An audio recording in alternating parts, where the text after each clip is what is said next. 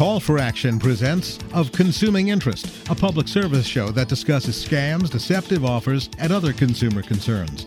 Here's the director of WJLA 7 Call for Action and your host, Shirley Rooker. Do you understand all the things that are going on in the world of financial technology? I certainly don't. I hear phrases and words and things that I don't understand. For example, what is central bank digital currency? Well, I hope you know more about that than I do. But we're going to try to learn about some of the things that are going on that may affect us, or certainly will affect us as consumers, with the way we bank, with the way we interact with companies, and certainly our privacy concerns. So joining me today is John Berlau. He's the Director of Financial Policy at the Competitive Enterprise Institute. John, welcome to A Consuming Interest. Shirley, it's always great to be on and talk about the work I do at the Competitive Enterprise Institute, CEI.org.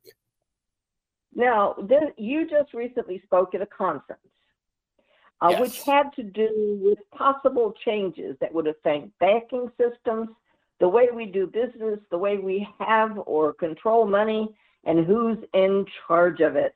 And it seems to me like what I'm reading is a move by the government to be more and more involved in our financial life and to know everything that we're doing. And maybe that's an overstatement. I don't know, John, but let's explore it and find out. So tell our listeners what this conference was about. You were with a lot of people in the financial industry talking about some things that are coming up. Would you give us an overview? Yes, well, this was a great conference. It was in Austin, which is a great city as far as music and culture and everything from Mexican food to barbecue to Tex-Mex. And I was the regulatory keynote speaker at the Infin Money Trends 2022 conference there. Which was focused on some of the innovations in financial technology, things like apps like earned wage access, in which you could get like an advance on your paycheck, and just other trends that are going on in the financial world in terms of fighting identity theft and fraud. But the thing I talked about in area of government policy are the plans for central bank digital currency by the Federal Reserve in our country and central banks in other country, and why I think that's a solution in search of a problem that would create many dangers to our privacy and data security and just financial well-being. Okay, now give us some idea. What does this mean, me as a consumer? How would this change my life? I mean, it's going to put the government in control of knowing everything that I do and spend. I guess they can get that information now, but it would take a little effort. But if this moves forward, this would mean that the government would know what I've got, what I've purchased, what I do, almost everything in the world about me. Is that a fair statement? I think it is, given it would certainly give the government a greater capability to have this, because under this system, the government would actually, if the Fed issues a central bank digital currency, it would actually be the one with the ledger distributing money directly into bank accounts, whether those bank accounts are held at the Fed or in sort of a hybrid system where the private banks are sort of the servicers. Now there's too much the government can find out about, innocent law-abiding citizens, we have argued, but they usually have to go through processes like having a subpoena or a search warrant. Other things, banks are required to file suspicious activity reports, which we've argued the system is problematic, because who is to say what is a suspicious activity, and what is the government doing with this data as far as purging it if it turns out not to be useful, that that the government collects and forces the private sector to collect too much data on what could be just ordinary, what's seemingly unusual but ordinary transactions, plus the reports of over $10,000 withdrawals and deposits that have never been adjusted for inflation from the Bank Secrecy Act. But if the government were to issue a central bank digital currency, this would multiply these issues because the government would just have that data directly, and you could put controls on whether the Federal Reserve would share it with other agencies, but how would there would be rightfully suspicion on whether those controls would be adhered to. So I just think, barring any compelling reason, and I don't think there is a compelling reason, we shouldn't have a system where that information on what you spend just goes automatically to the government. Yeah, boy, that gives me shivers. And I know this is being done in some countries, and moves are being made to do it, particularly in some of these small Caribbean countries, from what I've read. And I don't care how it's working there. I really am concerned about what it would do to us. And I'm particularly thinking about what would this do to the banking industry. It seems to me like this would be a complete upheaval in the role of banks and its relationship to its customers. Would that be a fair assessment?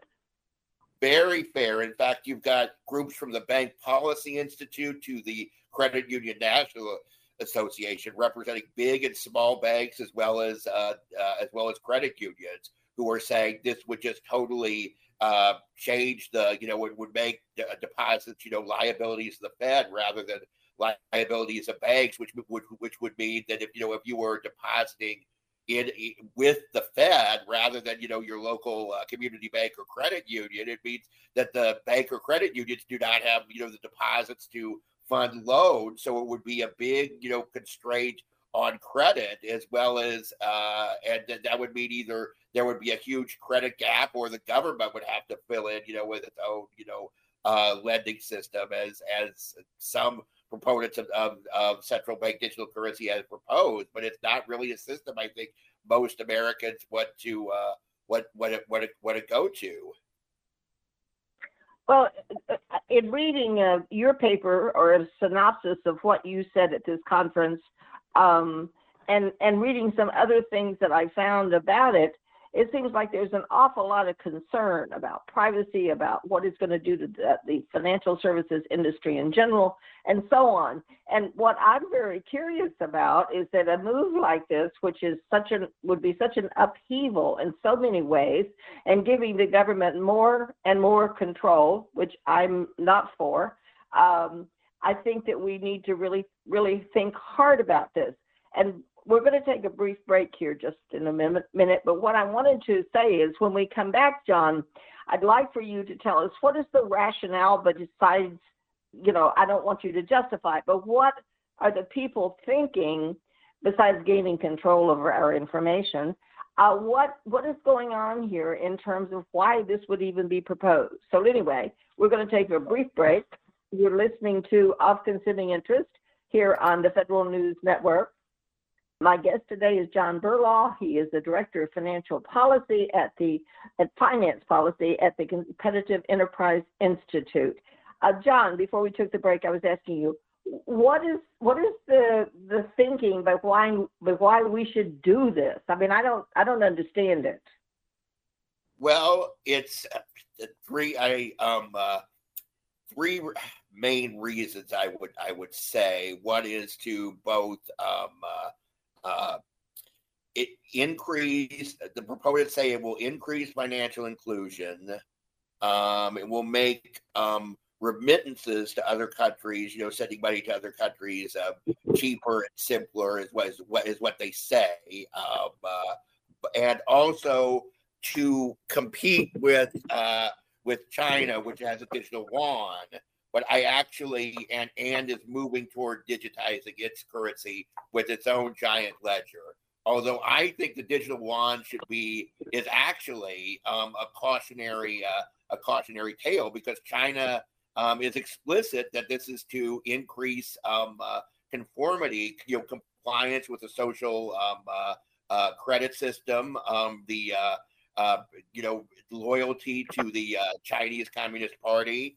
And that's not the kind of thing that we would really, those reasons are not why we would want it here. And I'm not saying that our federal government would actually do that. But why do you want to give any government the tools that could enable such a tyranny? So, and I think we also, the dollar is the choice of currency now for what are called stable coins like the USD Tether, USD Circle. 75% of the top three stable dollar-based stable coins actually have 75% of the world cryptocurrency market, and they dwarf like the euro base. So the dollar is already being exported digitally by some of the stable coins by private issuers. And really, so I don't know, and that is competing with China if that's a concern. I mean, I think as for financial inclusion, I mean, that's already being that's already the private sector is already coming up with some things as far as to help the unbanked. And you've seen improving numbers in the unbanked. We're seeing fintech apps and new types of cryptocurrency and other things that are doing that. And a central bank digital currency by itself would not really do anything as far as having solving chronic financial problems. It would just be the government would have a fixed amount and it is there. So so it's not really justified, I think, on any of these fronts. Well, it certainly just kind of boggles my mind. But then also, let's go back a little bit and talk about what happened during Operation Choke Point. And the concern is that this type of system could be used to do exactly what Operation Choke Point was doing, which was trying to cut off financial services to industries that the government didn't like. Is that a fair analysis of Operation? That is a very good point. And some of the people at this conference were actually victims and sued under Operation Choke Point as far as their small shops. The Operation Choke Point was where the agencies from the Department of Justice to the Consumer Financial Protection Bureau to the Federal Deposit Insurance Corporation had a new had like a list of categories of industries that they said would cause banks a reputational risk. And because of this, a lot of people, they mentioned just some of it was, they mentioned like firearms. I mean, this was during the Obama administration, which didn't like guns, but also fireworks and pornography, coin collecting, just a bunch of things where a lot of the times they didn't have really justification, and they were lumping up, they were basically saying that an industry was guilty until proven innocent, and people from porn stars to firearms dealers were having with no explanation other than the existence of this program that the bank accounts were being cut off, and eventually under the last administration, around 2018, the program was officially ended. So I said to you earlier that I don't think we would automatically become like China, but I think there is a chance for further politicization of the banking system. And if you just think under a progressive government, it could be guns, and then conservatives could say, "Oh, okay, you don't like birth control," so they're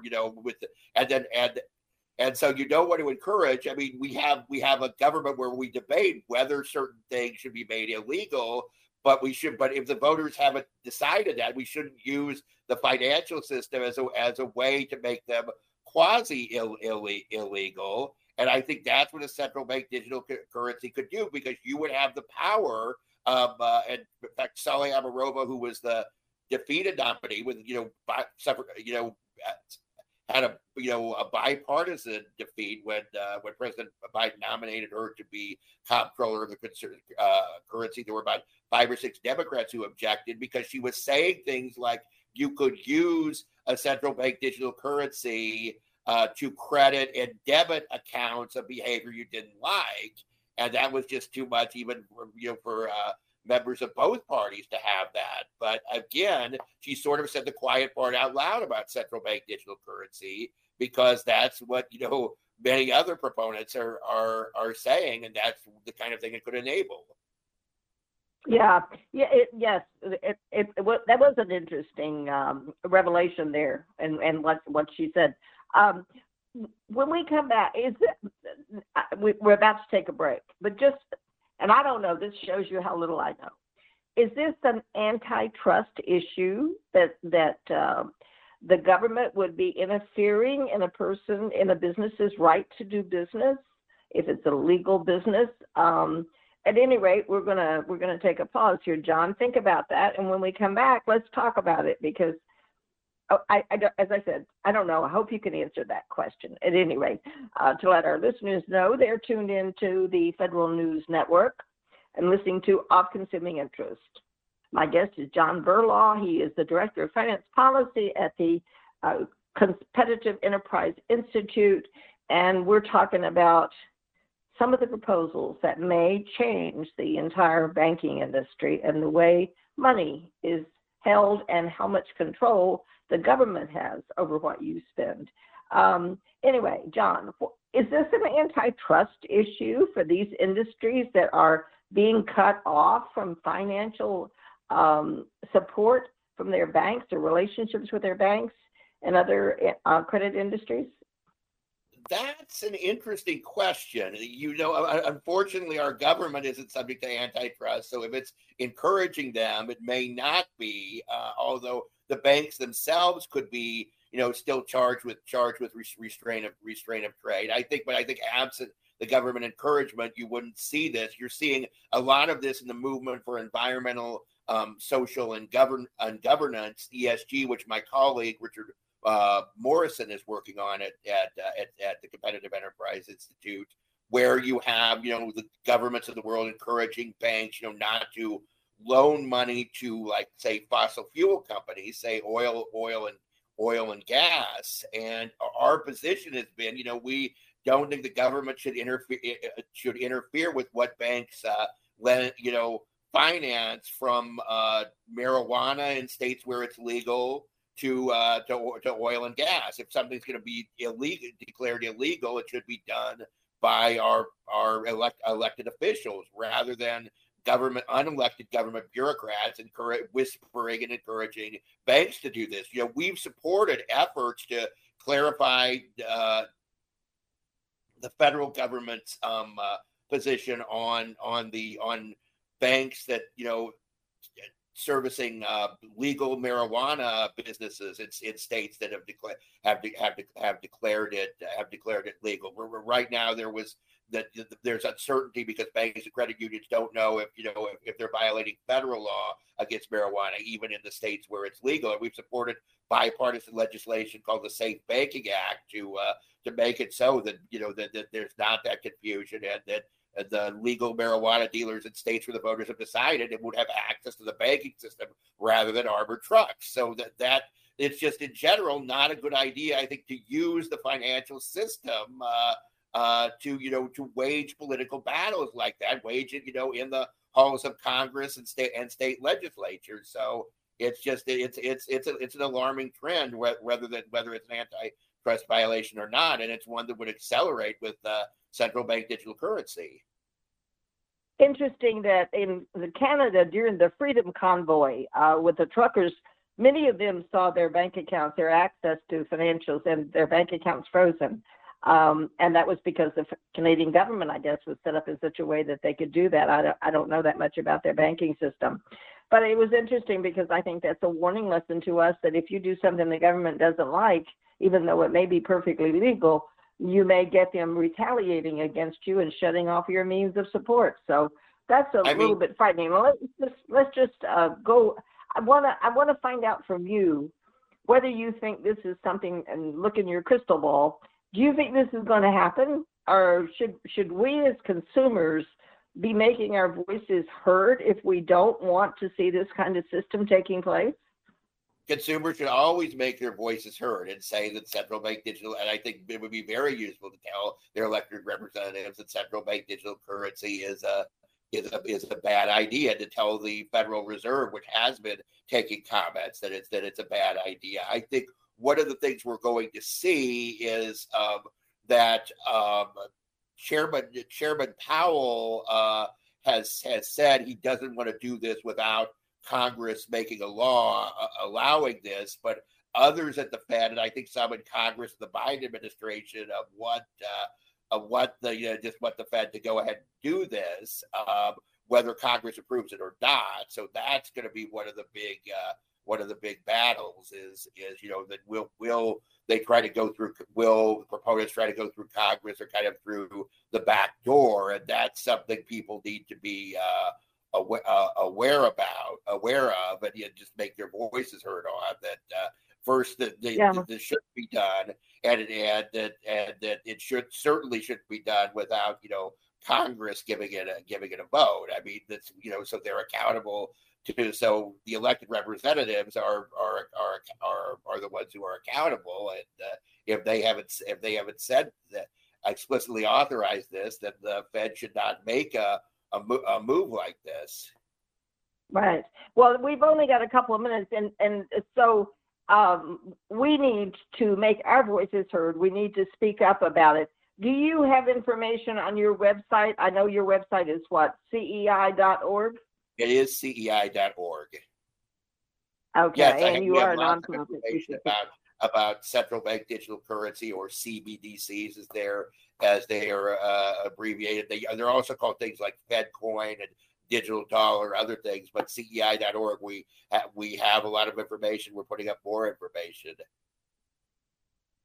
Well, it's a very fascinating subject and a little scary. And of course, I'm the one that's concerned about the privacy implications and the ability of the government to control my money with just a flick of a switch. That doesn't exactly set very well with me, John. We only have a minute. What was your last advice to consumers? Well, is complain. to make your voices heard on this issue, and talk about how it would hurt you, and what these new threats to privacy, as well as access to credit and capital. Yeah, it's an interesting proposition. And I would think, I do one fast question.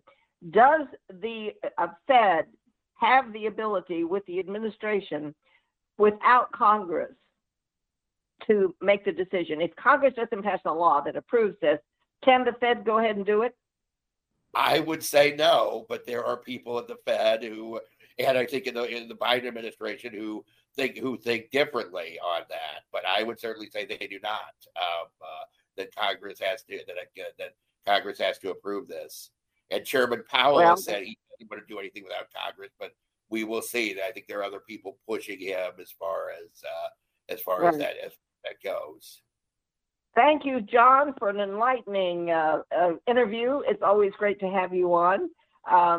Just to let our listeners know, they've been tuned into Of Consuming Interest. My guest has been John Berlau.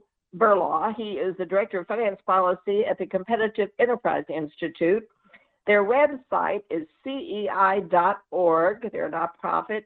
And they've got a lot of information there, some very useful information to help you decide whether or not you've made a decision about whether or not this idea of the federal government having control of most of our banks. I'm Shirley Rooker, and we thank you for joining us. Of Consuming Interest is a public service program presented by WJLA 7 Call for Action, hosted by Shirley Rooker. Call for Action is an international nonprofit network of hotlines which offer free and confidential assistance. If you have a complaint, contact Call for Action at 301-652-HELP. That's 301-652-HELP.